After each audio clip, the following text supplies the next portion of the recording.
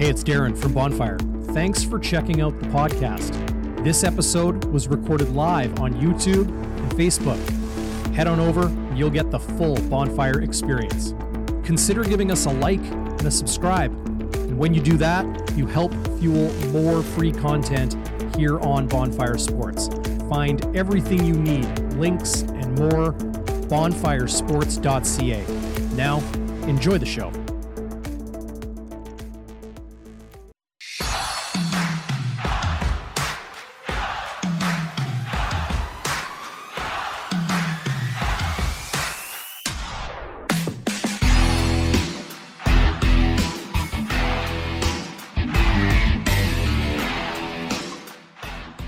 Let's get it going. Game day, Winnipeg, 8-0 Blue Bombers, 2-5 Montreal Alouettes as these two East and West Division rivals begin a home-and-home series on consecutive Thursdays. Welcome inside Bonfire Sports, everybody. Game day, Winnipeg, with the legend to my virtual right, Chris Walby.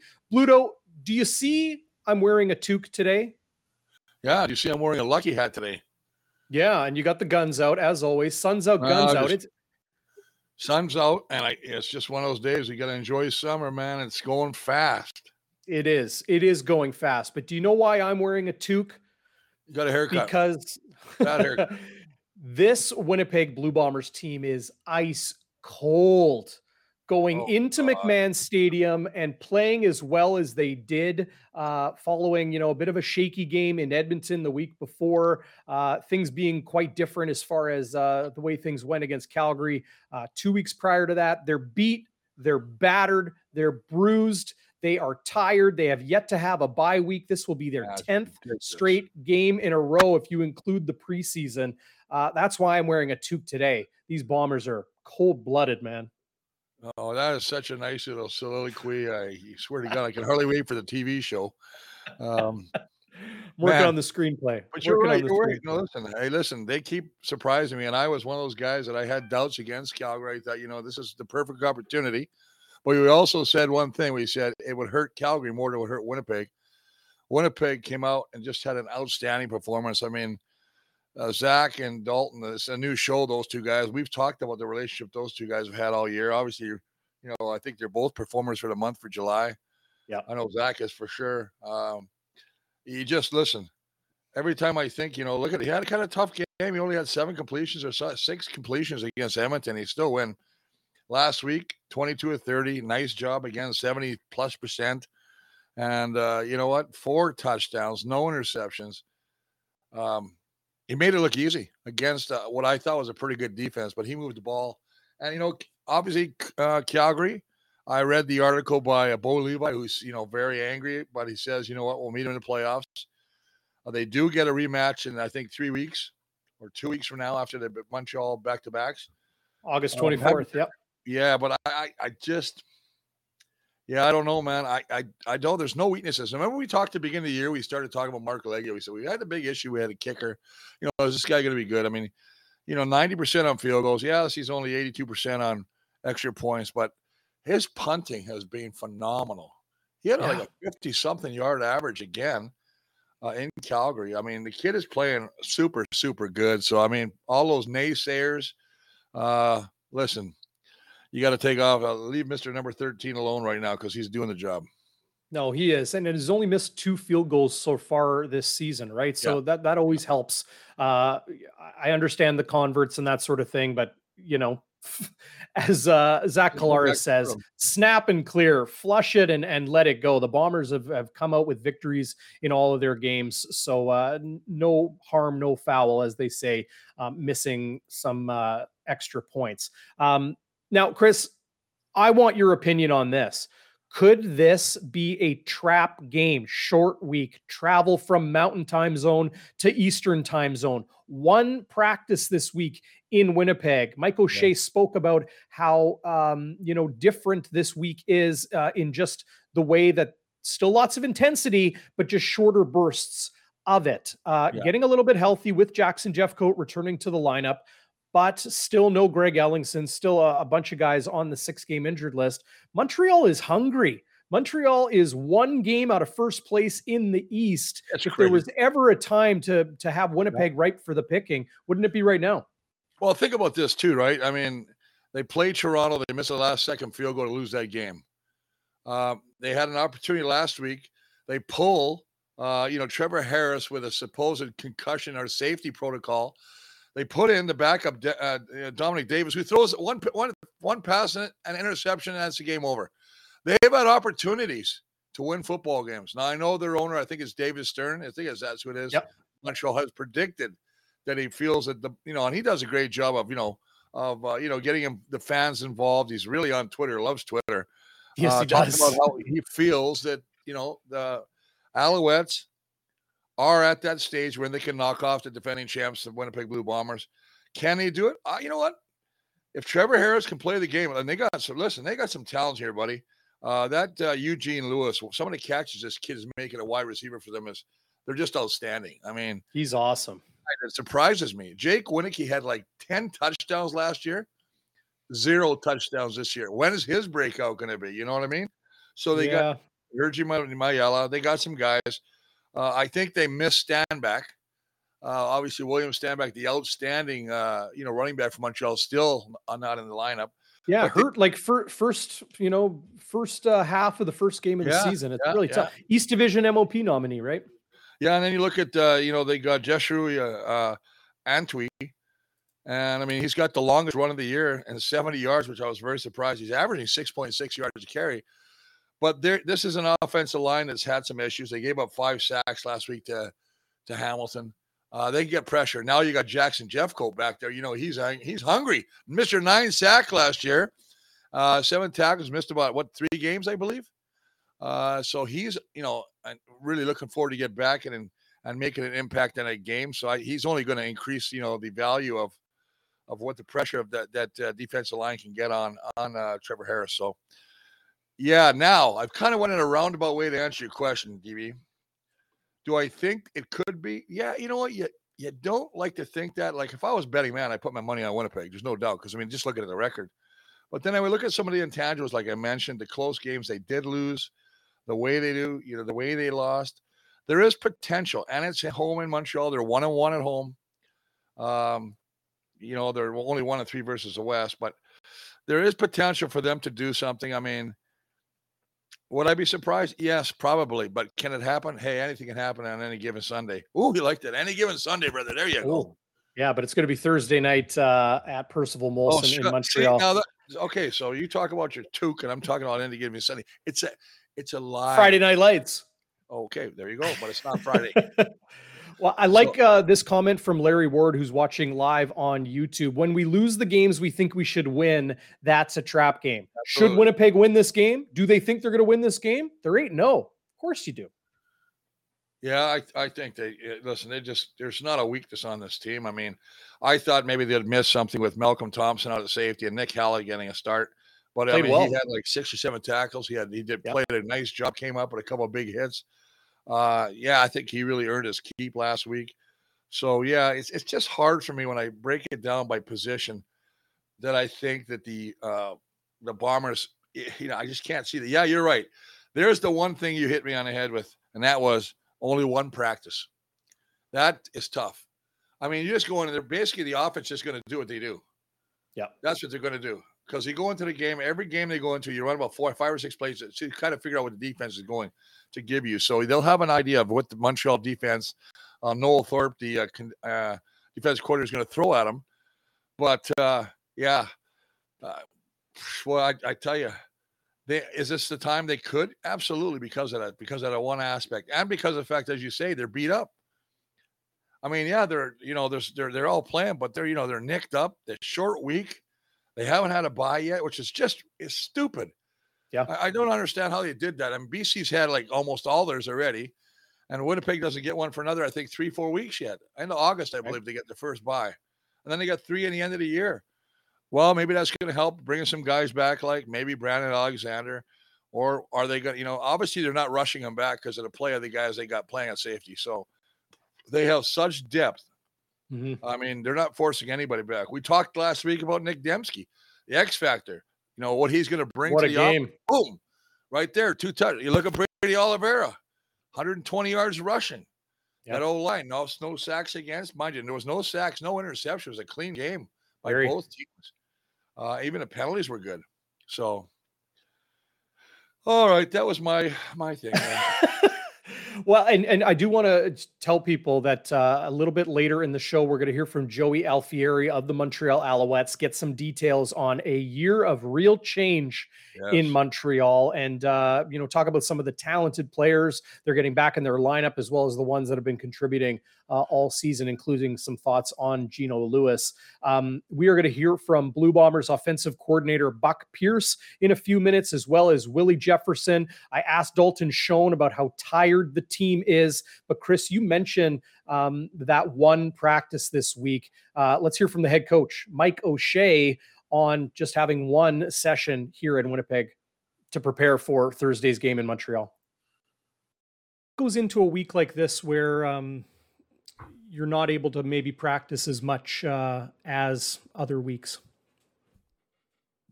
I mean, the players have a great understanding of what they're doing. We've been in this situation before.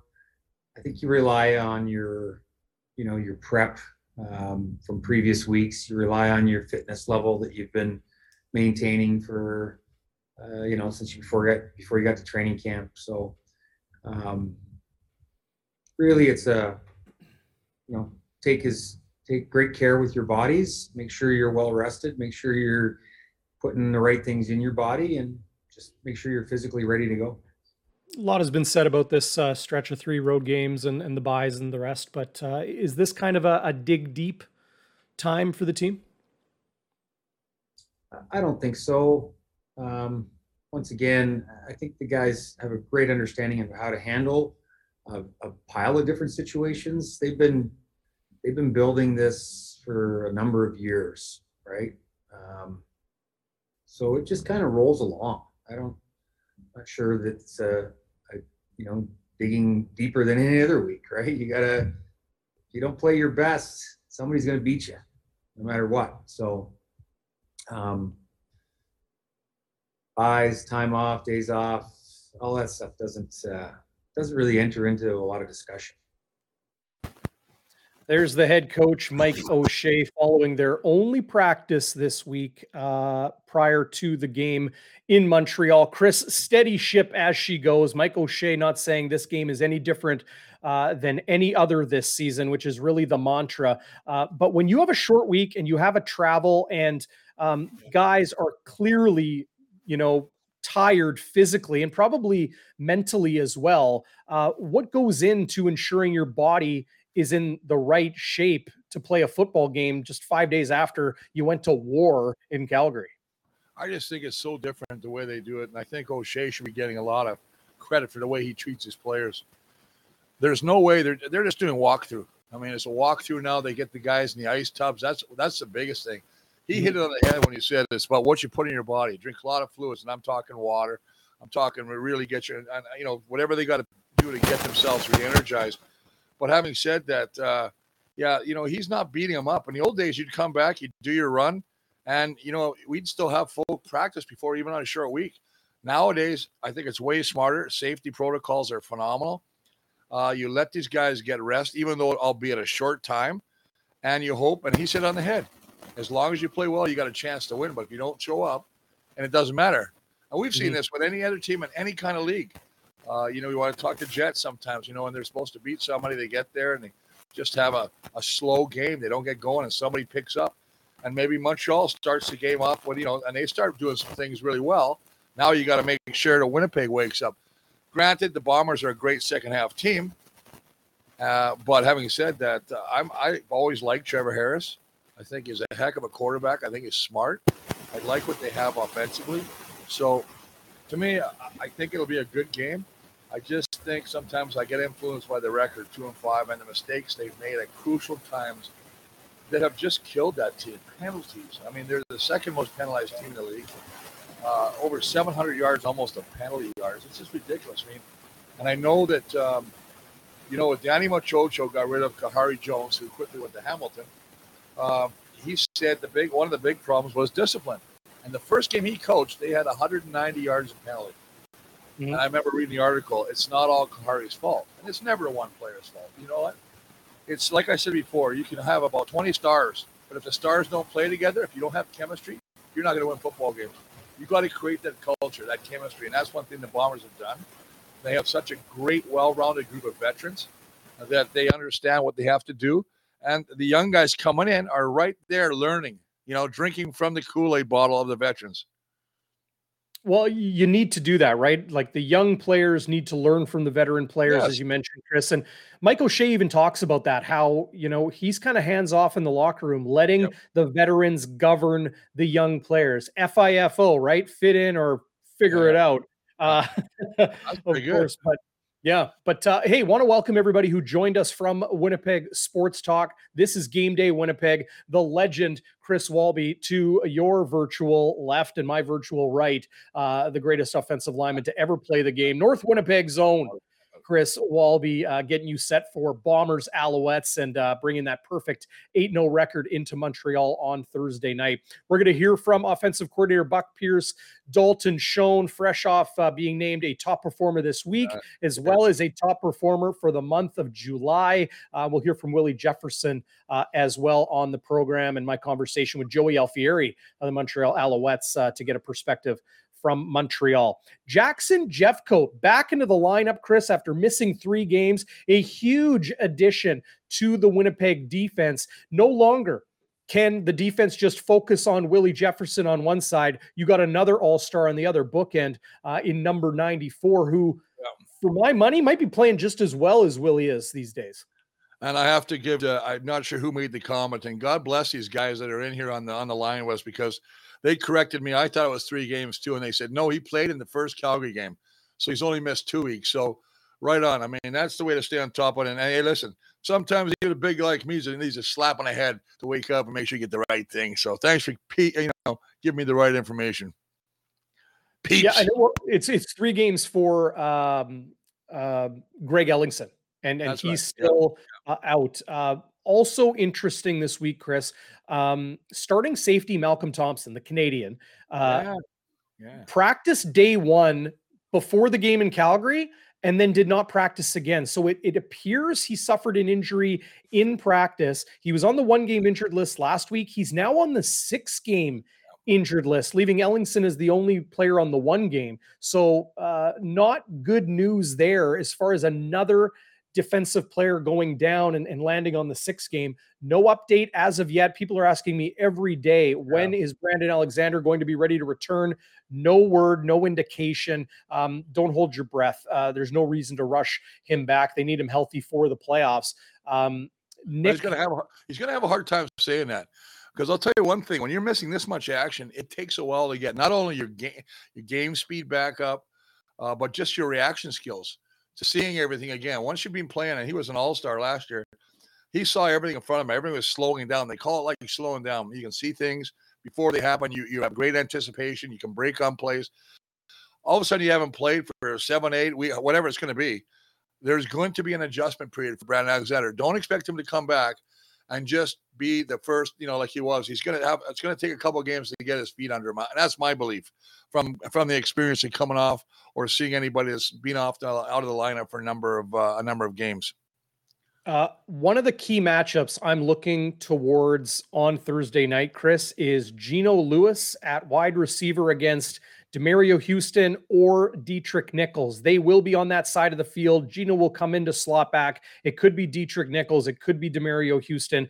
Dietrich Nichols, for my money, could be and is the best defensive back in the CFL this season. They just don't throw to him. Bo threw to him a little bit, but few quarterbacks have the cojones that Bo does in putting footballs into dangerous areas.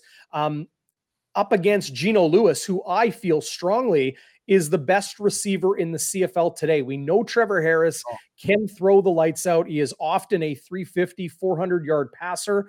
That's a huge, huge area I look for. And when Winnipeg is down to their 3rd-string safety, all due respect to Nick Hallett, but it was Brandon Alexander, then Malcolm Thompson, now Nick Hallett there. They're going to need his help over the top if Geno continues to be as dominant as he has been so far this season.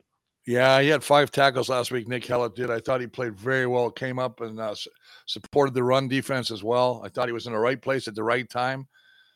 It'll be very interesting to watch how he plays again against these guys. As you mentioned, it's not just Geno Lewis. Well, I do agree with you on that. I think he's one of the most. If he's not the top, he's one of the 2 top receivers in the league. But you got Reggie White Jr. You got Jake Winnick, who I talked about last year, having almost 10 touchdowns. You got Julian Grant. I mean, they've got Herjima Jala. They got Tyson Philpott. They got the big thing you're going to mention, and you hit it up the top of the head. We didn't talk about it, but they lost one guy that I think is a real key, and that is field position guy, and that is Chandler Worthy. Huge. Here's the guy that was leading the league in punt return and kickoff returns. He got 2 touchdowns and kickoff returns. He was giving them excellent starting field position. Now they're going to go with a newcomer named Warren Newman out of Jackson State. First start for the young man. So we'll see what he does. He's obviously a little speedster to be back there. But, yeah, it's going to be interesting because I think Janarian Grant on the other side, obviously he leads the CFL in kickoff return yardage or average at 30 yards a return. He's getting it done there on the kickoff return team. So the special teams for the Bombers have been outstanding, both on cover and on blocking for punt and kickoff return. So, yeah, it's just another one of those things where I got to go. If I got to go special teams, I got to give a check. Bombers. I go to the O-line, check. Bombers. I go D-line. I still got to give check to the Bombers. Linebackers. Yeah, Jeff go back. Yeah. Jeff go back. I got to go. I mean, there's not probably anywhere that I'm going to give the. I'm not. I'd love to give a check mark to the Montreal Alouettes, but I just don't know where I'm going to do it. So. No, it's tough. You know, we know how good the Winnipeg Blue Bombers are. They go into this game, as you'll see in the ticker below, 5.5-point favorites in Montreal. So 2 touchdowns wins a point spread bet on that. And have to mention, we are an affiliate of Sports Interaction. So if you use this link that you see on your screen right now, SIA.com/bonfire. Sign up, get a bonus. You'll help support us here on the channel. We really appreciate that. And they've got some great prop bets for the CFL as well. I might have just put a little sprinkle on, the 64-1 long shot, if you want to call it that, the Blue Bombers going undefeated in the regular season. So a chance to, take a shot there. You can also bet on them to win their 3rd straight Grey Cup. SIA.com/bonfire. Go check it out and sign up there. But the 5.5-point favorites, Chris, is an interesting one because when you look at Chandler Worthy and how explosive he has been and now being out of the lineup for Montreal, to me, that would have been, like a game X factor when you look at a likely result and score. You take Chandler Worthy out. Mario Elford, who was their outstanding kick returner for the last couple seasons in Montreal, they released him because Worthy was so good. He's now with Saskatchewan. You take that all out, I think a 2-touchdown win for the Winnipeg Blue Bombers is probably, I would call that a likelihood. The short week, the travel, the rest, I understand that will be a thing. But as people have even mentioned in the live chat, 1-0 every week. If you think Winnipeg is going to win Thursday night, you got to think they win by at least 2 touchdowns against an Alouettes team that, hasn't really shown any consistency this season. Well, you hit it on the head. I mean, that's very well put. And I will say this one comment that I was going to get to, not to beat it to death, but Warren Newman, the new kid out of Jackson State, great comment. I think it was Tyler put it in there. What he was talking about is anybody that's coached by Prime Time, who's the head coach of Jackson State. Deion Sanders. This kid is probably, so he's probably pretty talented kid. So be very interested to see what he does. It's going to be interesting. But here's another matchup that I think Dalton Schoen or Nick Dembski, the 2 slot backs, I believe are going to have a crazy game. They're going to be going against Najee Murray, who coincidentally was one of the best friends with Zach Collaros. Zach Collaros, yeah. And then the other guy that had a really rough game a couple of games ago, Wesley Sutton, who I'm surprised, 3 PIs in that one game that cost him the football game. I see this 2 slot backs having a big game against those 2 guys. Yeah. And I shouldn't say Najee Murray because they like Najee, and he's not really, he's got 4 pass knockdowns, 25 tackles. He's doing a good job. But I just think Wesley has a propensity to take the PIs grab the cloth when he's worried about getting beat. And boy, once you get a couple PIs, it's like getting a holding penny in O-line. They start looking for you. They look for your number. And maybe the really tight ones you get called against now because of that. A good opportunity here from Blue Bombers offensive coordinator Buck Pierce. Things started to get rolling, especially with the run game in Calgary. But I asked the OC here in Winnipeg a couple questions this week. Half of your schedule behind you or in the books in just a matter of 2 days. How impressive is it, or have you ever seen a receiver in his first year of pro football play like the way he does, and how stabilizing has that been with, some of the injuries your receivers have gone through? Yeah, I mean, Dalton right away from camp, you could tell there was something about him, even his, college tape, some of his NFL work. We were excited to get him here into the building, and guy took every rep at camp, played multiple spots, showed up in shape, hasn't missed a beat, very high football IQ. He's getting better and better each week, and with just understanding, the CFL game, right, and understanding how to play the receiver position. So that's been awesome to see. Also, with Dalton, he's able to, give us, some flexibility as well. When you have a guy that can do multiple things and move around here and there, it opens everybody else up as well, right? So there's a lot of things that he does well for us, and we're continuing to learn more about each other, and hopefully get better each week. But he's been a very good pro, and what's been his rookie season in the CFL, and I think that's the most impressive thing is he works hard, he's humble, and he's excited about the process, and he loves playing, with the guys. Tell me what goes into facing the Montreal Alouettes defense, a team that moved on from their defensive coordinator just a few weeks ago. Does that add a wrinkle to game planning for a team? Tough for the layman, us on the outside to see if there's huge differences in that Alouettes defense, but does that pose a bit of a challenge, or are they kind of playing the same system that they have all season? Well, I think every first time you play a team, it's the first go back to back, and we've seen them on tape, but every team plays you a little bit different, so there's always a little bit of that every week. But then you look at what they're doing, defensively. The one thing I'll tell you about a Noel Thorpe defense is they're going to play hard. They're going to be physical. They're going to want to get after the quarterback. They pride themselves on the physicality up front. And like I told the guys today, we got to go out there and be ready to play one of our most physical games of the season. So we know those things about them. And I'm sure he's continuing to learn his personnel over there and what they want to be. So we got to be prepared.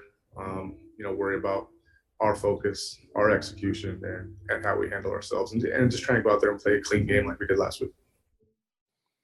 There's Blue Bombers offensive coordinator Buck Pierce speaking to the media just a couple days ago in their only practice here in Winnipeg. Chris did talk about Dalton Schoen, and we will definitely talk about him as the show goes on. But in Montreal, they didn't just fire head coach Kahari Jones. They also released defensive coordinator Baron Miles. So, long-time defensive coach in the CFL, Noel Thorpe, takes over. That has to be a challenge. Do you remember similar instances in your playing career, Chris, where you faced a team, they started the season with one style of defense, then, coaching changes happen or that sort of thing? Probably tough to game plan and film study on the Alouettes right now. Well, it's funny you talk about the Alouettes, because I remember we were in the airport going to play Montreal and the team folded. So we were in the airport. So it was a huge change there. Wow. Right. Then they came back as the Concords, then they went back to the Alouettes. So yeah, there's always been a change. But having said that, Noel Thorpe, and that's a great point too, he brought up, because Noel Thorpe is he's a veteran defensive coordinator. He's been around a long time. He's worked with Danny Machocho before. They have a great relationship. I usually find that when a coach takes over, he'll usually bring people he's very familiar with or understands what they're trying to, orchestrate as far as offense or defense. So Northorp's huge. I think another big change is obviously the fact that you got now, one of the greatest throwers. I think he's the all-time anywhere leading passer, and Anthony Cavill is the offensive coordinator now. So he's got I think it's the third game under his belt now. So again, it's a process, DB. It's a process of getting the players to understand what system you're trying to implement and to understand why and know your position. And so that's a big thing. It's almost like training camp for these guys when you get a new coach. That's why I think that their owner, David Stern, is very excited, because I think he figures, you know what, they got a great opportunity now. They're starting to get familiar with what they're asking on their positions. And we'll see what they come out with tomorrow night in Montreal. Well, it's it's a chance for the Alouettes and David Stern, their head coach, or pardon me, their owner, to put his fingerprints and his stamp on the team. But when it comes to Winnipeg's offense versus this Montreal defense, Canadian defensive back and linebacker Chris Aki returns to the lineup. Avery Ellis, their outstanding defensive end, is out this week. Mike Moore moves from tackle to defensive end, so there'll be some changes there. But maybe most important in looking at Winnipeg's offense versus Montreal's defense is how suddenly Brady Oliveira is a 100-yard rusher, 110 yards, averaging over 7 yards per carry in Calgary. That's not an easy task. You'd think he would do that against a weaker team, not the Calgary Stampeders, but something changed and Brady got it going. Winnipeg's offense got it going. This is suddenly a much more dangerous offense when the run game is on. Well, and they weren't living straight up the middle anymore either. We're not doing the fancy, zone blocking. I mean, yeah, they may do a lot of that. They do some other combination blocks. I thought they did some really nice double teams. But they were doing some guard tackle runs, which I love. I mean, get the big boys involved, get Stanley and Jamarcus involved in the blocking and, one-on-one. Listen, with Mike Moore's a defensive tackle. He's a defensive tackle for a reason. Now they move him defensive end. I'm running at him right now. That's what I'm going after. I'm running that side right now. Promise you. But and that's he's just not an end. I don't think he's an end. I think it's an emergency to move him out there. Probably the best they have. Maybe you're going to see somebody else. I know they got another guy by the name of Isaiah Gay, and then they got that Brock Wanlock, but he's a Canadian too, and he has Manitoba Bison. Yes, I was going to write that down. But anyway, yeah. So I mean, there's just certain things I think you have to look at. And I remember when we played guys, if we knew we had a weak spot to attack on the line, much like they do. They move Willie Jefferson, the Bombers, all over to try and find a weak spot there so he can get penetration or get his hands up. So, yeah, I think that if I'm running the ball, I'm definitely running at Mike. But then again, I love the way that you did. Brady answered the critics. Good for him, man. Good for him. And they ran the ball. That's a huge thing. A balanced attack. They ran the ball 22 times, averaging 7.3 yards a carry. You know what? That's about as good as you can get, man. So, what did you think of Dakota Prukop coming in? Man, he is dangerous. Zach Collaros called him a beast after the game. What a nice dynamic he brings. You know what? He reminds me, and when I look at Montreal too, Dominic Davis, both guys don't really get the opportunity to throw the ball very often, but they all are short yardage guys. Dominic Davis is another big lad that gets a lot of touchdowns on. I'm thinking leads the league one game, but Prukop is a horse. You're right about it, man. I don't know how many times in a year I don't have the stat that we've been stopped. I think we have 2 turnover and downs. And I believe one was with Drew Brown. I don't think anywhere with Dakota Prukop. So just tells you his value in short yardage situations. Some people asking if Johnny Augustine is injured. He's on the injury report, but he is in the lineup for Thursday against the Montreal Alouettes. The only real change to the injured list is Jackson Jeffcoat coming off. He will start at defensive end opposite Willie Jefferson, of course, and starting safety Malcolm Thompson, seemingly injured in practice a couple weeks ago, moves from the 1 game to the 6-game injured list with a calf injury. So no updates right now on when Greg Ellingson could be available, Brandon Alexander, so many of those other guys on the Blue Bombers 6-game injured list. But I'm sure people, somebody in the live chat today calling him Johnny Magic, and unfortunate that, he can't get a little bit more work Yeah, there it is. It's John in the live chat saying hardly used. He'd want to be on a team that uses him more than the Bombers do. Well, he decided to sign a 2-year contract extension. Augustine did, along with Brady Oliveira. They're two very close friends. They want to be on this team together, and they know it's probably going to take two of them at one of the most battered positions in pro football, Chris, right? Like, you might need both of them. Well, it was interesting. He didn't carry the ball once last week against Calgary. He did not carry the ball once. And I thought, okay, for me, there's got to be a reason. He's an emergency, obviously, and if they don't have to use him, that's just my feeling. He's probably banged up a bit, and they said, you know what, the way Brady's running the football, we don't have to, incorporate. We give Johnny a rest. I don't know if Johnny's on many special teams. I don't think he is. But anyway, I think he might be. Well, then he's only doing that because obviously I was surprised. I was actually surprised he didn't get any carries. But that just tells me in my own thinking that he probably is banged up a little bit, and they were just going to go with Brady, and Brady answered the bell. 15 carries, 110 yards, nice average, long of 31. And he seemed to just be running a full speed, breaking tackles now. And, running straight ahead, not stutter stepping, trying to find the hole, just going to where the hole is right now. And that's what good backs do. And we always said this. Maybe it was going to take some time. Yeah, I know it's been 8 games. But maybe it's going to get some time where they work together. And that's the O-line and whether Mike Miller's in a fullback or just the O-line and Brady, or whoever is running the football. It's just getting continuity with those guys, understanding how they like to block, seeing in the hole and believing in the hole. That's a big thing, believing in the hole. Don't, sometimes your eyes can fool you and your eyes are shifting all over, but the hole is there. If it's between guard and tackle, that's where you go. If it's between guard and center, you go there. Sometimes backs have a tendency to get that, what I call eyes that chase bees. They're all over the place and they don't even know where they're going, man. So then it's very likely a confidence building game for Brady Oliveira. St. McCole in the live chat says Prukop's ability to run inside and outside on short yardage is the difference. Of course, he has the ability to throw. New rule in the CFL this year, you can have 2 quarterbacks on the field at the same time. Maybe you sneak one of those guys in. You flip Prukop in for Drew Wolodarski on the far side of the field. You might be able to sneak something in there and do some trickery. But Chris, did you notice that moment in the game in Calgary where the Stampeders didn't even seem to realize Dakota Prukop stayed in the game on first down? They really caught them off guard there. That's the benefit, the kind of Chris Strevelerism in the Buck Pierce offense, that you can keep your short yardage quarterback in and catch a defense off guard. Well, usually the way you catch them off guard, though, DB, is you go hurry up offense. Because if they huddle up, they give a chance for the defense to change their personnel depending who the quarterback is. The fact that they go hurry up, they just got to line up. And then, like you said, Prukop takes off, does a nice job. He runs the ball extremely hard, and he's got a great arm. We saw last year on, I believe, a second and something, and he threw a deep ball for a touchdown. So he can get it done.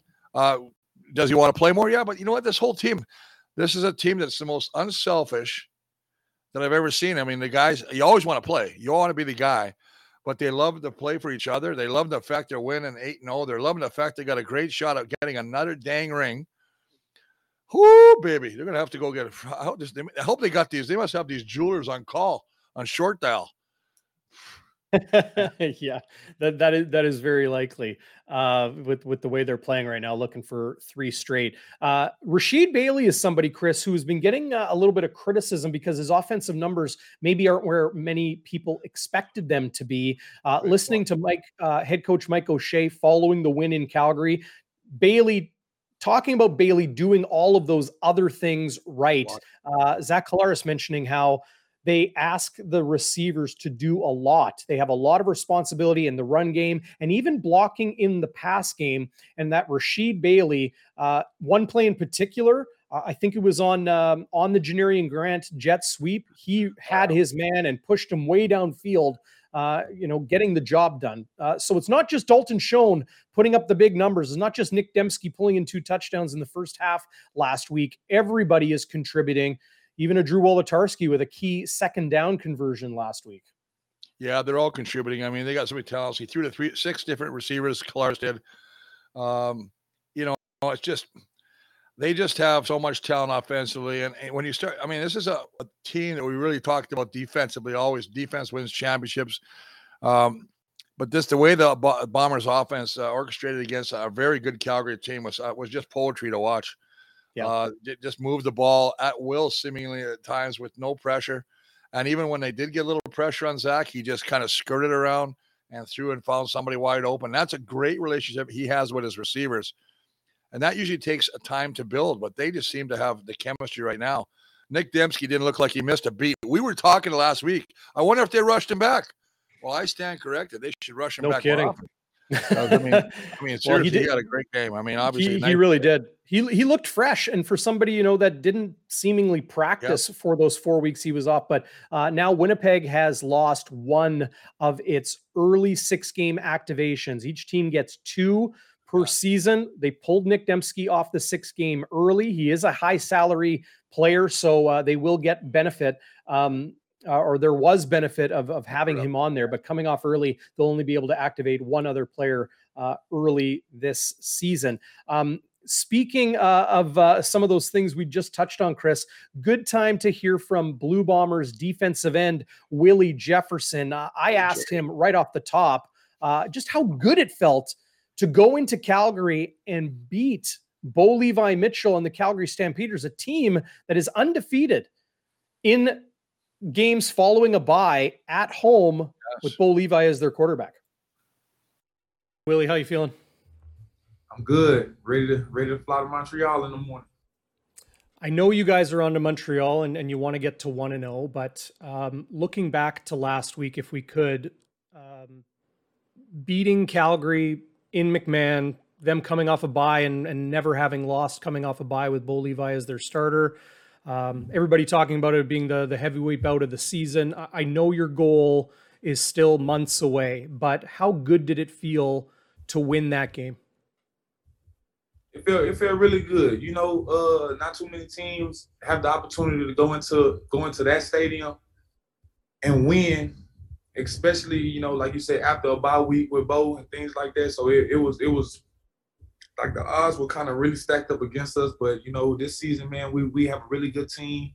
We have a really good defense. We got an explosive offense, and we're trying to get it to where we're playing together all 3 phases for the whole game and not just the second half. And I feel playing against Calgary, the way we played them, the time we played them, everything, like how everything stacked up, I feel like that was a great game for us. We were banged up. We got some guys hurt, and we still went up in there and handled business. Like it was a tight game till the 4th quarter, and then our offense did what they had to do, and the defense came up with some stops, and we came out with a win. So like I said, well, like you said, them being as tough as they are at home and us being the team that we are right now in the middle of the season, battle for number 1 in the West, and we know pretty much everything is harder in the West. So it was a good game. We got 3 weeks until we see them again here at home, and it'll be another tough test then. Can't wait. Appreciate it, Willie. Travel safe. Appreciate you. Thank you. Willie Jefferson talking about how good it felt to beat Calgary in McMahon Stadium last week, Chris. And here's the reality. This Blue Bombers team is so locked into being 1-0 every week, focused on their goal, the weekly goal being a win in the upcoming game, their overall goal to hoist the Grey Cup in late November. But when you beat a team like Calgary, win the season series, I do the best I can. Admittedly, I do the best I can to get some, candidness from these players. Willie Jefferson, not afraid to state what to me is obvious. That is, it must have felt really, really good to beat Bo twice. Oh, it's funny you talk about Willie, and I'll talk about the equipment manager, Brad Foddy, who I called last week and said, "Hey, Brad, I need a favor." I said, "By the way, man, you guys look like really good to get a 3-peat." And he goes, and his first quote to me was, 1-0, Walby, 1-0. That's the equipment guy. Even the mantra of the equipment guy.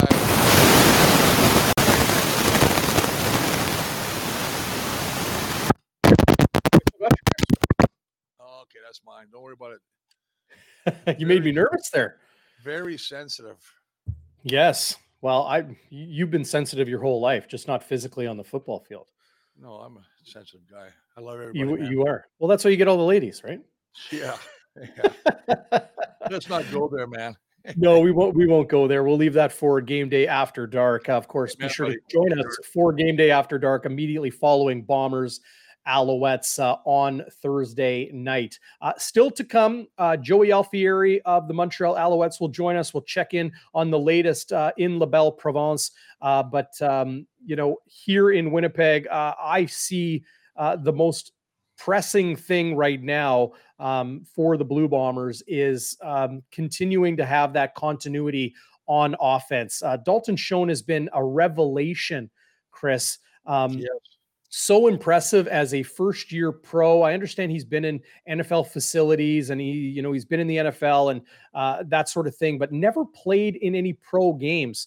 Was on the practice roster, on the scout team at Kansas State for 2 full years before he got an opportunity, and then really elevated himself to being a draftable player. Went undrafted in the NFL, signed with his hometown Kansas City Chiefs. He's from just south of there in Overland Park. But getting opportunities from seemingly being overlooked. And here he is making the loss of Carlton Agudosi, making the loss of Nick Dembski for 4 weeks, making the loss of Greg Ellingson now for a third straight game, much more digestible for the Blue Bombers. Absolutely. I mean, when you look at Dalton, what he's done, I mean, we all thought he might be a special player just of how he played in preseason. I mean, right now he's number 1 receiver in the CFL, 583 yards, 5 catches over 30. He has the longest touchdown in the CFL as a pass. He's got 17 second down conversions. That tells me who the go-to guy is for Zach when they need it, right? And I tell you right now, he's number 1 in CFL in that as well. So he's got everything going for him right now, and he's probably blessed he didn't play a game, because if he would have played a game in the NFL, he would not be eligible to be up for a Rookie of the Year. Right now, he's definitely one of the front runners. I mean, you're looking at a number of front runners who could be getting the awards at end of the season. But right now, just the way he's playing, we've talked about Dalton. It's very unusual, and I think people have to understand it's very unusual for a receiver to come in and develop that type of chemistry that quickly with a quarterback. Mm-hmm. And that's what he has right now. We've talked about this to death, but seriously, Zach loves going to him. He looks for 83. And 83, I mean, we've seen him slide, make catches in the end zone, just does a great thing. I mean, and then you got Nick Dembski and Ellingson coming back. Then you got Agudosi, or what's his name? Carlton Agudosi, yeah, on the 6th game, but we'll see. But he's a guy that, like you said, you can't pull. You only got one guy you can pull off, so you can't pull off right now unless he's a guy. But where's he going to fit? But you got to look at him coming back, saying, "Man, he was a huge target in that game. 2 big touchdowns. He's a target in the end zone that Zach just threw the ball high and he climbed the ladder and got it. So they have a plethora of talent. There's a word for you. Yes. I did go to school. I did teach school. So there you go, kids. Let me look for my thesaurus. It's around here somewhere. You got a Chris, Jackson Jeffcoat returning to the lineup. Just how important is that? When this defense has seemingly been very, very good, especially the defensive line. Prior to that game in Calgary, they had not allowed a rushing touchdown. They go up against easily the best running back in the CFL. I don't care what the league leaders said. He's missed a little bit of action, leaving some games mid-game. Kadeem Carey was a beast, had 100 yards rushing against Winnipeg. In Winnipeg, had 100 yards rushing in the game before that, had nearly 100 in the most recent meeting between Winnipeg and Calgary. He gets into the end zone twice to give Winnipeg's defense their first 2 rushing touchdowns allowed this season. But getting Jackson Jeffcoat back, they now go big and bring in Ricky Walker at defensive tackle, remove defensive ends LB Mack and Cedric Wilcots. So some switch up in the Blue Bombers defensive front. Well, and I think having Jackson back is a huge thing. I mean, I'm looking who he's going to go against. I mean, they got Nick Callender, second-year guy out of Colorado State at 1 tackle, and you got Landon Rice, the Manitoba boy, who's played 8 years, 4th year with Montreal. The other time, they're going to have their hands full. But they also signed, Montreal just signed this week, Pierre-Olivier Lestage. This is a kid that tried out in the NFL, was on their practice roster a couple of years, and just got tired of waiting. He got released. He was tired of waiting, so he signed a 2-year contract with Montreal now. They said he picked up the playbook so much that that's why he's dressing this week. So I would not be surprised. Listen, if you want to beat the Bombers, I think you got to take away the pressure on the outside. To me, maybe you run a double tight against these guys and stretch the ends out, right? Maybe that's one of the things you do. Maybe you put Lestage in or Brown, David Brown, the other backup lineman. But it'll be interesting to see the game plan they have that Anthony Calvillo was going to come up with to try and take advantage of our aggressiveness and our aggressive nature on the Bomber defense, because we're always coming. Adam Bighill's coming from somewhere. He's coming with the middle. We used to call it mad dog blitz, or he's coming outside. And then you got Rutledge, who does the same thing. Malik Clements is really fitting well there. It's just the guys they put in there. I mean, those 2 guys at the dime and at the weak side have just played exceptional. Chris, did you notice that the Blue Bombers at times against the Calgary Stampeders, and I've even seen it, some other times this season, where they'll have Willie Jefferson in at defensive end, and then they go with 3 defensive tackles, like a Jake Thomas, Cam Lawson, and Casey Sales. Kind of a big jumbo package, generally on running downs, but a little bit of creativity there from Richie Hall's defense. Well, they're doing 3-4. It's a 3-4. So what they do is line up 3 tackles. They can use an end there if they want. And then Willie's like an outside linebacker.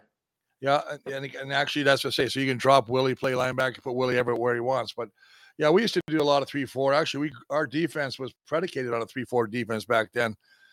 Great pressure. Because you don't know where the linebackers are coming. For an offensive line, it was probably one of the toughest things to block.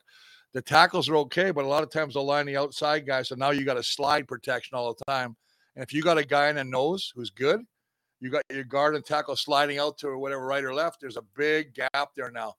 And that nose tackle a lot of times takes advantage, and he can go and get some good pressure up the middle. So, yeah, it'll be interesting to see how they play that. Then again, Richie Hall coming up with schemes that are just – there's nothing standard about him. He makes it so tough for the opposing team to study the defense, because they got to show you every look in practice. They got to show you that look so you're prepared for it. Well, that's fascinating to get your perspective on that, Chris, because I sometimes see 5 defensive linemen. Yep. So you're telling me that 5-man front is actually a 3-4 defense where the 2 defensive ends are like NFL style outside linebackers. That can be, or you bring another linebacker in. So maybe you bring Shane Gauthier, Les Morrow. Les Morrow got a sack, and that was on that very same thing. That's right. Morrow from the outside got his first sack as a CFL player. And Teodric Hansen on the field at the same time. So 2 globals on the field for Winnipeg and getting a sack. So that's that's a perfect example of that, when they come from the outside and they play that, and the O-line has to be able to pick it up, and they didn't pick it up. They stayed solid. And what I mean by solid is because they brought a linebacker on the guard, so the guard couldn't slide. Because your whole philosophy as an O-line is block inside out. Protect the inside, push everything to the outside. Well, if you got everybody covered, the back or somebody is responsible for that outside guy. In that case, it was Les Morrow. That either means your slot back's got to come down and pick him up, or the running back has to pick him up. They made a mistake, cost him a sack. Chris, for those who are listening to this on podcast, I will read this comment because I also know your thesaurus is wedged under your short desk leg. But when you were a teacher, you were the only substitute teacher that could not only palm a basketball, he could palm a 6th grader, says T. Will in the live chat, watching live on YouTube. Good opportunity here to hear from Dalton Schoen, with it being a short week, a 1 practice week. 3 straight road games will be concluded on Thursday night for the Blue Bombers, and 10th straight game, including the preseason, yet to have their bye. I asked Dalton how him and his teammates are doing. We're doing all right. It's definitely a grind, and we know it. I think Coach said it well. The schedule is what it is. We can't do anything about it. We can't complain about it. But at the same time, we have to be aware of it so that we know where we need to put in the extra work when it comes to getting our bodies back, especially as receivers. We got to get our legs back. We run a lot. And then also in terms of the mental prep and how much extra work you have to put in, and the tape you got to get watched, and the game plan stuff you got to study. being new to the CFL, what have you learned about, some of these hard fought games? You still got 3 games against the Saskatchewan Roughriders that come, but you've already, had 2 hard fought battles against the Stampeders. I think the biggest thing I've learned is that pretty much every game is going to be hard fought. We've had a lot of games come down to the wire. Those first couple games in Ottawa or with Ottawa, those were tough. Those were hard fought. Came down to fighting it out at the end. And like you said, the Calgary games. I think with the way the game's set up, and especially how the last 3 minutes are, a lot can happen quickly there at the end. So you never know what's going to happen. Or we were up big in Toronto, and then it ended up being a super close game. So I think the biggest thing I've learned is that every game's going to be hard fought, and we kind of know that going into it.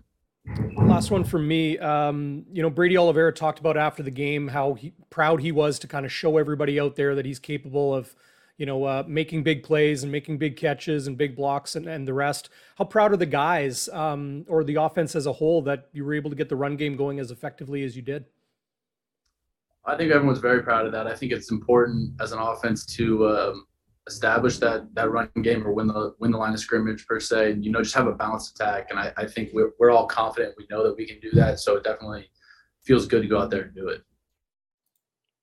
Very impressive young man is Dalton Schoen, of course, on the field, but off the field as well, Chris. Mature, grounded, and smart. You really have to wonder. You think of Brandon Zylstra with Edmonton a few years ago, had 2 outstanding seasons in the Canadian Football League, and then signed with the Minnesota Vikings, and has been in the NFL since. I really wonder if a similar fate down the road is that for Dalton Schoen.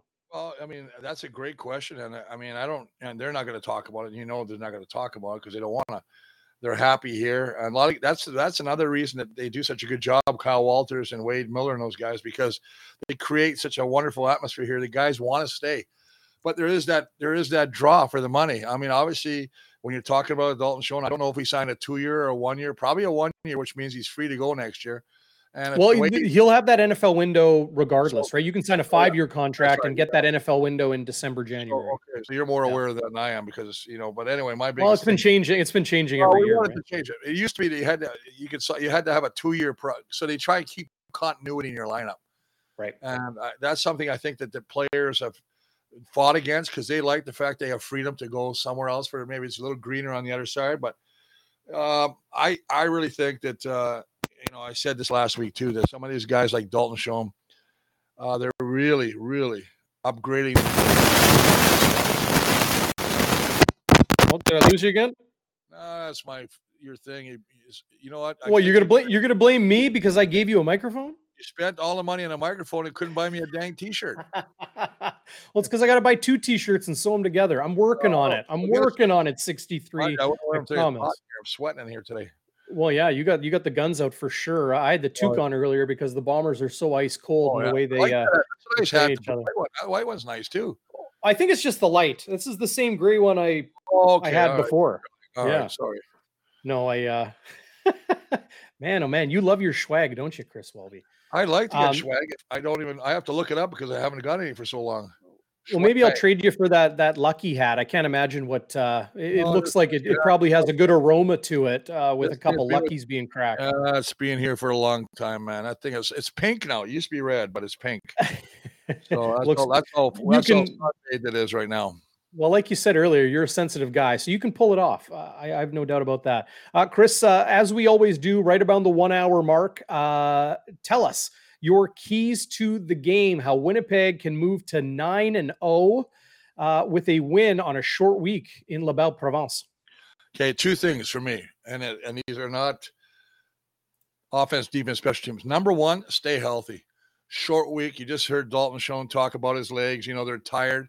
Sometimes when you're tired, accidents happen. You trip or you hurt yourself on a game. So I said, hey, listen, stay healthy, number 1. And 2, I love having a balanced attack. I thought it was great that they ran the ball 22 times very effectively. I know they had the fly sweep, but I saw somebody posted that too with Janarian Grant. Obviously, Brady had a great game. You talk about Dakota Prukop just doing what he does. But anytime you can run that ball and you run it effectively, you're going to pull those linebackers up, and that's just going to open up the pass game with the play action. So, or RPO, run pass option, whatever you guys want to call it. So those are my 2. And defensively, I think it's, you know what? just get in Harris's face. He doesn't like to get rattled. I think, you know what? He's not the quickest guy. He's not a guy that's going to scramble and beat you, downfield running, but he's got a great arm and he's a tall quarterback. So get your arms up, get some pressure on him, make him hold the football. And listen, guys, I'm right now, Bombers 9-0. There you go. Bombers 9-0. Yeah. Well, we are going to see 5.5-point favorites are the Winnipeg Blue Bombers in Montreal. Of course, you can go to SIA.com/bonfire, sign up there, get a bonus that'll double you up. And then, you can put a little something if you want on the games this weekend. SIA.com/bonfire. Chris, I know you got to go and make dinner for wifey, so we're going to let you go. I do want to encourage everybody, stick around. My conversation with Joey Alfieri of the Montreal Alouettes coming up after we sign off with Chris, so don't leave us yet. Still more to come here on Game Day Winnipeg. But Chris, another Thursday night game. I hope you have a great weekend after that. You'll be tuning in, as I know you always do, to Game Day After Dark and the post-game show here on Bonfire Sports. But enjoy the lake and, these August weekends that are slowly dwindling away. Amen, and enjoy. Guys, all the Bomber fans out there, watch the game tomorrow. It's going to be a great game. I think Bombers will be 9-0. Watch some of the talent on this team because next year, you never know what happens, man. So, go Blue. Love you guys. DB, you're all right, man, even though you don't give me nothing. God bless you, brother. One day you'll buy me a shirt. One day something. You've promised to come over here 48 times and set me up with something, but you haven't. You owe me a check. For Christ's sake, I'm going out. I can't take it anymore. It's emotional. I got to go. See you guys. You're draining me mentally.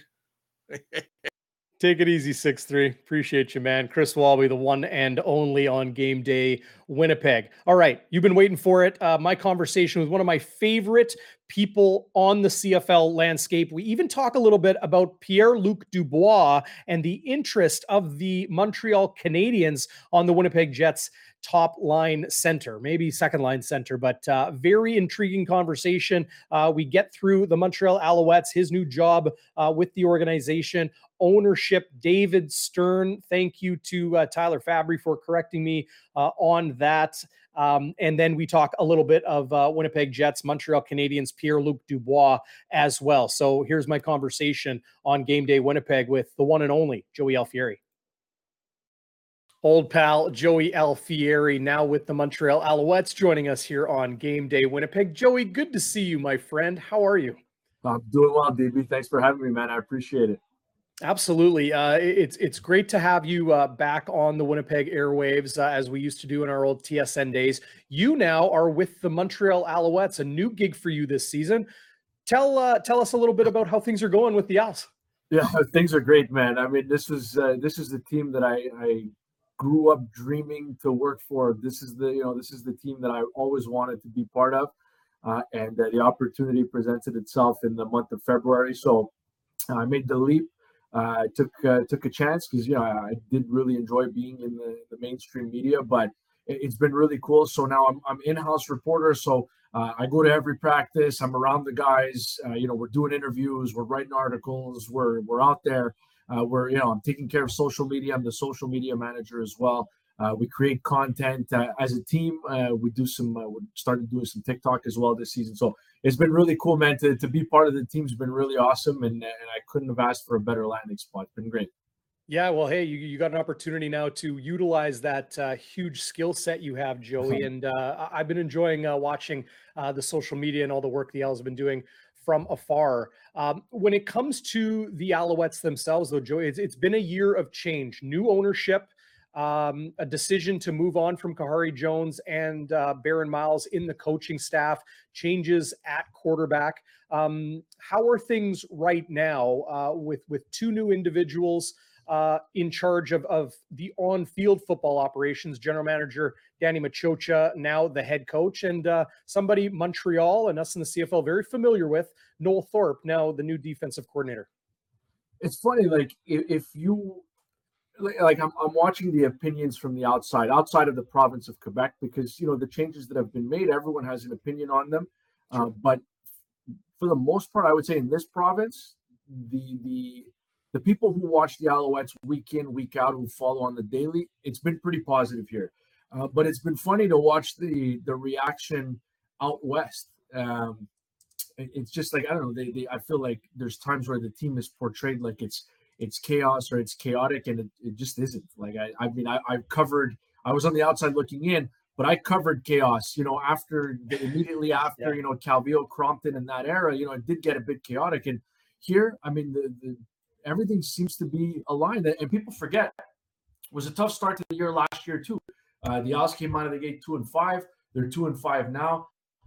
I like where this team is headed. I know that people are disappointed with the result, and I think at 2-5 you have to be disappointed, because before the start of the season, I thought that this is a team that would compete for top spot in the East Division, and I still feel that way. I really like the way this team looks on paper. I like the individuals that are here. I like the people that are steering the ship. I think all those people are, they're on point. They know what's what when it comes to CFL and what this market needs. And with all the changes and all that being said, this is a team that's one game out of first place in the East. So that probably says more about the East than it does about the Alouettes. But I think that just watching internally, it feels like this thing is going in the right direction, even though the typical diehard CFL fan out west might see it otherwise in a different way. I like where this is headed. I think on paper this is a really good team. I think it's a team of veterans, and I think the group is going to put it all together. I really feel like it's close.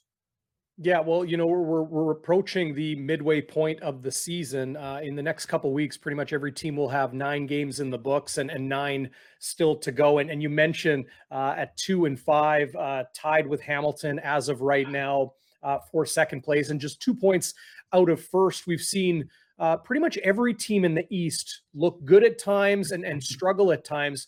But you're right. People in the West, maybe a little bit spoiled with, the 3 main powers in the CFL right now. Here in Winnipeg, of course, Nathan Rourke, a really exciting player, starting a resurgence with the BC Lions.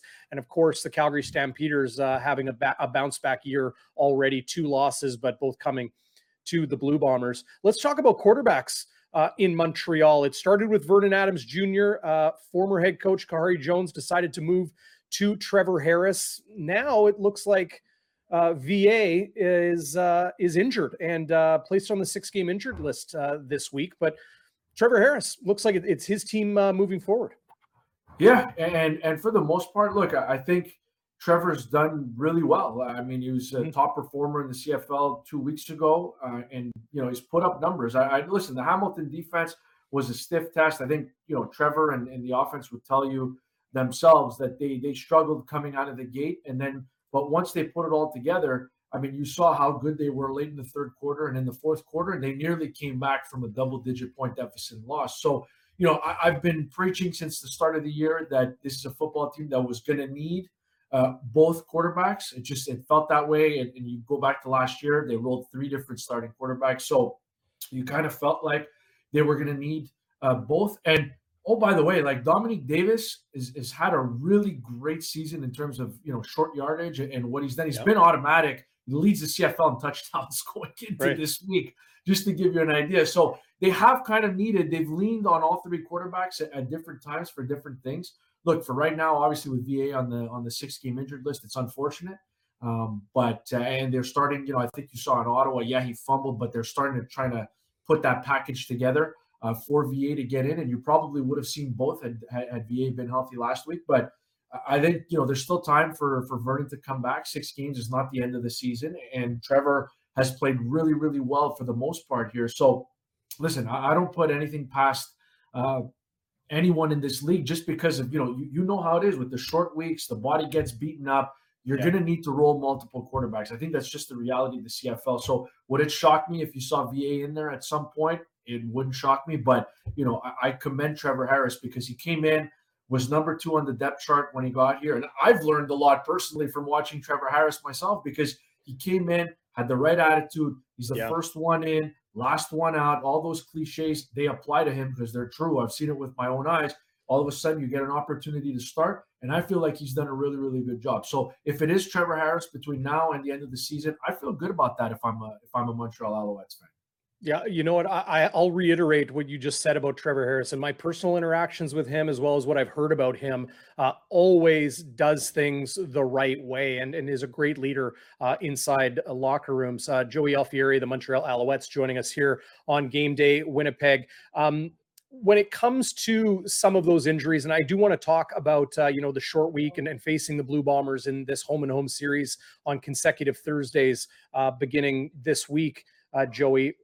How difficult has it been in Montreal, not just for the talent loss, but the leadership loss of having William Stanback injured so very early this season? The league's leading rusher last year, and for anybody's dollar, one of the best players in the league. Yeah, I mean, people forget, if you're not inside the market, people forget that, the MOP candidate in the East last year got hurt in the first half of the first game of the season. Right. And this is an Alouettes football team that, if you look at the last couple of years, this is a football team that likes to run the ball a lot. So thankfully, there's been some, there's some depth. Jess Renante's had some real good performances. He's a guy they drafted a few years ago in the 6th round, Canadian tailback, who's done real well. He carved up Calgary for a 70-yard run in the first game of the season after Stanback went out, had a 50-plus yard run against Ottawa that set up a touchdown a couple of weeks ago. So he's a guy who's produced real well. It's tough to fill in for a William Stanback. I mean, Stanback's a horse. Like, there's no way around it. He's a guy who you can literally put the team on his back. We've seen it. 2019 had a 203 rushing yard performance. He did the exact same thing in 2021. Like, he's a running back that can change the game, and there aren't really many of those left in professional football. So that's a big loss. Another underrated loss is Greg Reed. He's the senior member of that secondary. Right. That's been a big loss. Chris Hackey coming off the 6-game injured list this week is huge. He was hurt in the second week of the year, hasn't played in 5 games. So that's a big one as well. So they've lost key leaders on this football team, but I don't think anybody's using it as an excuse. I think you look at Winnipeg, they've overcome injuries. You look at Calgary, they've overcome injuries as well. Every team had to overcome some type of injury. So I don't think it's an excuse, but it's a fair point that you bring up, because it's not just Stanback, but Stanback's a big one. They've lost some key leaders in that locker room. Yeah, I was extremely impressed in my conversation with William Stanback during Grey Cup week, as you mentioned, the East Division MOP nominee last season. I'll invite our viewers out there right now. If you head over to all of our videos in the channel, you can see my one-on-one conversation with William Stanback following an outstanding 2021 season. And everybody, all CFL fans, surely pulling for William to get back to health as soon as he can. Joey, it is a short week for the Winnipeg Blue Bombers. They're coming off a very clean, very entertaining, but no doubt very wearing game at McMahon in a win over the Calgary Stampeders. And then they'll have 7 days, and Montreal will come here to Winnipeg for the back-to-back before Winnipeg gets their first bye of the season. It's unbelievable. Many teams have already had 2, I believe your club included. So how do you see these games shaking out? Are the Alouettes hoping to see maybe Winnipeg ripe for the picking? Yeah, so the Owls actually have one. Their second one's coming up at the end of the month. But Toronto, for example, has had 2. There's a couple other teams as well. But yeah, I think for the most part, whenever the Owls have had that advantage in terms of playing a team on a short week, they've taken care of business this year. That's why this matchup is kind of intriguing to me. Is that, listen, I'm not going to spin it any other way. The Bombers are the class of the league. You'd be a fool to suggest otherwise. But this is a team that does have to travel. They did play an emotional game, a big-time game against Calgary, another power in the West. But I think when I'm looking at short weeks, and yes, Montreal took care of Saskatchewan, Montreal took care of Ottawa, both those teams coming on short weeks, Winnipeg's just a different beast. So, I think the Bombers have been there. They've done that. They know how to win. They know how to conserve energy. I know they had a walkthrough early on in the week before. I think their first practice of the week was a walkthrough. So, they know, Mike O'Shea, the staff, they know how to manage their players. They know how to manage their bodies. And it's obviously a team that's very deep at a lot of positions. So, I don't know how much of a factor that's going to be. What I know is that the Alouettes are going to have to play that perfect or nearly perfect brand of football that they have played at times this year. They have, where they don't take penalties and they move the ball effectively and the defense gets after the quarterback. They've done that. They put that on paper, but they're going to have to do it for 60 minutes if they're going to win the first of these 2 matchups. And the first one's big because you want to make sure that you don't go to Winnipeg coming off a loss to the Blue Bombers. And listen, Montreal played Winnipeg tough last year. It was a tie game going into the fourth quarter, and then things kind of fell apart late in, I believe that was a November game in Winnipeg last year. So I think Montreal can go toe-to-toe with Winnipeg. I think Montreal can go toe-to-toe with anybody. They've shown that this year. But it's all about putting it together for 60 minutes. And that's what they're going to have to prove to themselves. And there's no better opportunity to do that at home against a two-time defending Grey Cup champs on Thursday night. Yeah, no, I tend to agree, Joey. I've been impressed when Montreal's playing well. They really can hang with anybody in the CFL. And Blue Bomber fans know how difficult it is to go into Percival Molson Stadium in Montreal, and Winnipeg's always been in tough in that building. So it'll be interesting to see how things shake out Thursday night.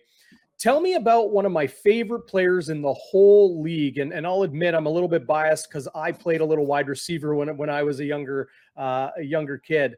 But Geno Lewis is just such a talent. And, I know Jake Weineke led the CFL in receiving touchdowns last season, a very explosive offense with William Stanback and the receiving game last season. But Geno just continues to amaze with the way he's able to control his body, the hands, the athleticism, the speed. What a treat he must be to watch up close.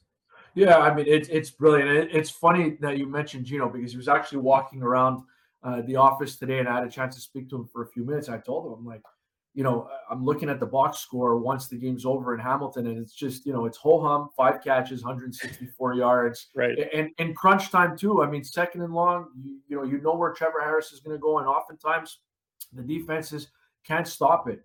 There's been some big third down catches for him this year. I mean, he comes through time and time again. And I think, you saw it, right before the pandemic, the 2019 season, where he elevated his game big time, especially in that second half of the year.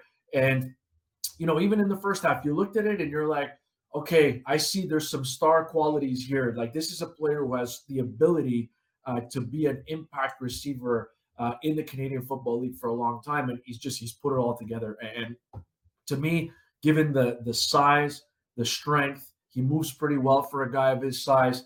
I mean, I really don't know how you stop him without double teaming him, without having some safety help over the top. I don't know how you stop him one-on-one. So the games where, and even in games a couple weeks ago in Ottawa, I think he had under 40 yards, but he had a catch on a 2-point conversion, and he had a huge touchdown reception. So, even when you can limit the damage, he's still beating you to make big plays. So I'm glad you mentioned him. I feel like he deserves to get a little more love league-wide because here he's become a fan favorite. And, you've already started seeing the number 87 jerseys pop up in the crowd quite a bit. So he's really been a treat to watch up close, and he's just a good dude. So I'm glad he's having a lot of success. Yeah, no, I'm glad to hear that. And you're right. He does need a little bit more respect put on his name. What an unbelievable receiver, clutch and just consistent in the way he's able to put up numbers. I do got to say, very cool to see him and Hergy Mayala with Burna Boy on some of your social media channels. Burna Boy, the African giant, as he self-refers to himself, one of my favorite musical artists, frankly, in the world right now. But I'll advise people to maybe go check out that meeting where they give him a little bit of a gift from the Montreal Alouettes. Before I let you go, Joey, look. I know he's your boss, but tell me about the new ownership in Montreal. Speaking of social media, not afraid to shoot from the hip is Gary Stern. No, I love it. I mean, he's just such a good man. It's really nice to have. Listen, I don't have to tell you guys, it was tough around here. Even if I didn't work for the team, it was tough around here when there's no owner. They're trying to build some positive momentum. The team had a good year in 2019. But there was still a lot of ways to go. And I think, you look at Gary Stern and what he's been able to do in terms of, not just financing the operation, but the people that he hired and put in place.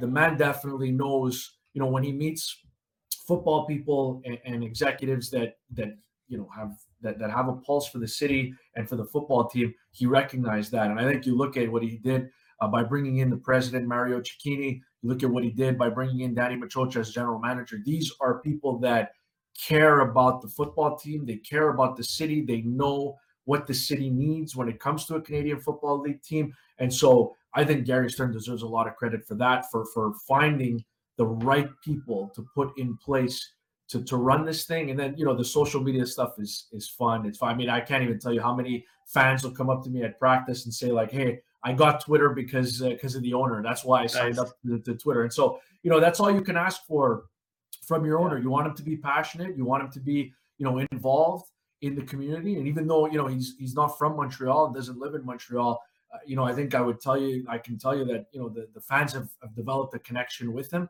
So it's been really cool to watch that. It's been really cool to work for him, but it's been really fun. It's been a really nice environment around here. And I think the people that he hired really make that all possible. Yeah, watching from afar, it sure seems to me, Joey, as somebody who's watched league-wide closely for over a decade now, I do believe the Montreal Alouettes are definitely headed in the right direction. I have to ask you, Joey, because you're still writing hockey, I believe, for NBC, and you've been covering the Montreal Canadiens as much as the Alouettes through your journalistic career. How bad do people in Montreal want Pierre-Luc Dubois? Yeah, for the record, I don't write NBC anymore. Okay. But it's all good. I mean, I follow closely. I'm in there day to day. I'm looking at it. I mean, he's a great player. I think from the time he was drafted, that draft year, I remember there was all kinds of buzz about Marc Bergevin wanting to move up to snag Pierre-Luc Dubois, and they in the end they couldn't make it work. They couldn't move up ahead of Columbus, but he's a guy from that time, and I've spoken to him multiple times, interviewed him a few times on the radio. He's a guy who's real involved in the community in Montreal as well. I mean, he's everything that you want. I mean, growing up here, I think you and I are about the same age, and I can say, being a diehard Canadiens fan growing up, it was always like, where do you go get that big-bodied center that can produce offense? And I think when people see him, they see a guy from here, a guy who has produced, a guy who's played at a real high level at the NHL, they start salivating. And you can obviously see why. I mean, he's the total package. When he's on, he's on. He's been great. So the fact that he's from here is just a bonus. And the fact that, listen, I mean, clearly it looks like he wants to be here and he wants to play in Montreal. That hasn't always been the case, especially for some local guys. They want to shy away from it. And I certainly understand why they would, because that's a lot of pressure to be here, and everything you do is nitpicked. So look, I think if the Canadiens can land Pierre-Luc Dubois, I think that's, they obviously upgrade. It's huge. I just think that it puts Winnipeg, unfortunately, in a difficult spot, because, once you go public with the fact that you want to be somewhere else, it kind of puts a damper on what the team can possibly get for you. So I don't know. I'm curious to see if Montreal and Winnipeg can make a deal work. But if not, I think the Canadiens are probably comfortable just, waiting out the 2 years before he's a UFA and then signing him then. But, I think the Canadiens deserve a lot of credit because they're heading in the right direction, clearly. I like what they've done this offseason. I think there's still some rebuilding that needs to be done. But you accelerate the process big time if you're able to land a guy like Pierre-Luc Dubois without giving a core asset in return, because there's no way that they're giving up Suzuki, Caulfield, or anything like that. Right. Well, that draft year was a fascinating one. And I think Pierre-Luc Dubois got overlooked as far as the media and fan chatter when you had Austin Matthews at 1, Patrick Laine at 2, and then Columbus, being an American team, picking up Dubois at number 3. Fascinating turn of events as of late regarding Dubois, and a touchy subject here in Winnipeg, but very good to get your insight on that, Joey, and sharp as always. But looking forward to the game on Thursday. Should be a great home-and-home series between, in my opinion, Winnipeg Blue Bombers' biggest rival historically, between the East and the West. Thanks for your time as always, my friend, and we'll catch up with you soon. I appreciate it, man. Thanks for having me. Well, it was great to catch up with Joey Alfieri a little bit earlier today, and nice to talk a little bit of hockey with him as well. Just an outstanding reporter and an outstanding person. Appreciate everybody for joining us here on Game Day Winnipeg and the pregame show, Bombers Alouettes, Thursday night in Montreal. Post-game live right here on Bonfire Sports Thursday after the game, maybe 5, 10, 15 minutes, something like that after the final whistle. We will break it all down. And then, of course, as we always do, Tuesday night, 7:30, live here on Bonfire. It's Bonfire Midweek with myself and Zach Schnitzer. Thanks to everybody for joining us. Live chat was lit up tonight, and really looking forward to the Blue Bombers game in Montreal. Thanks again, everybody. We will see you next time here on Bonfire Sports.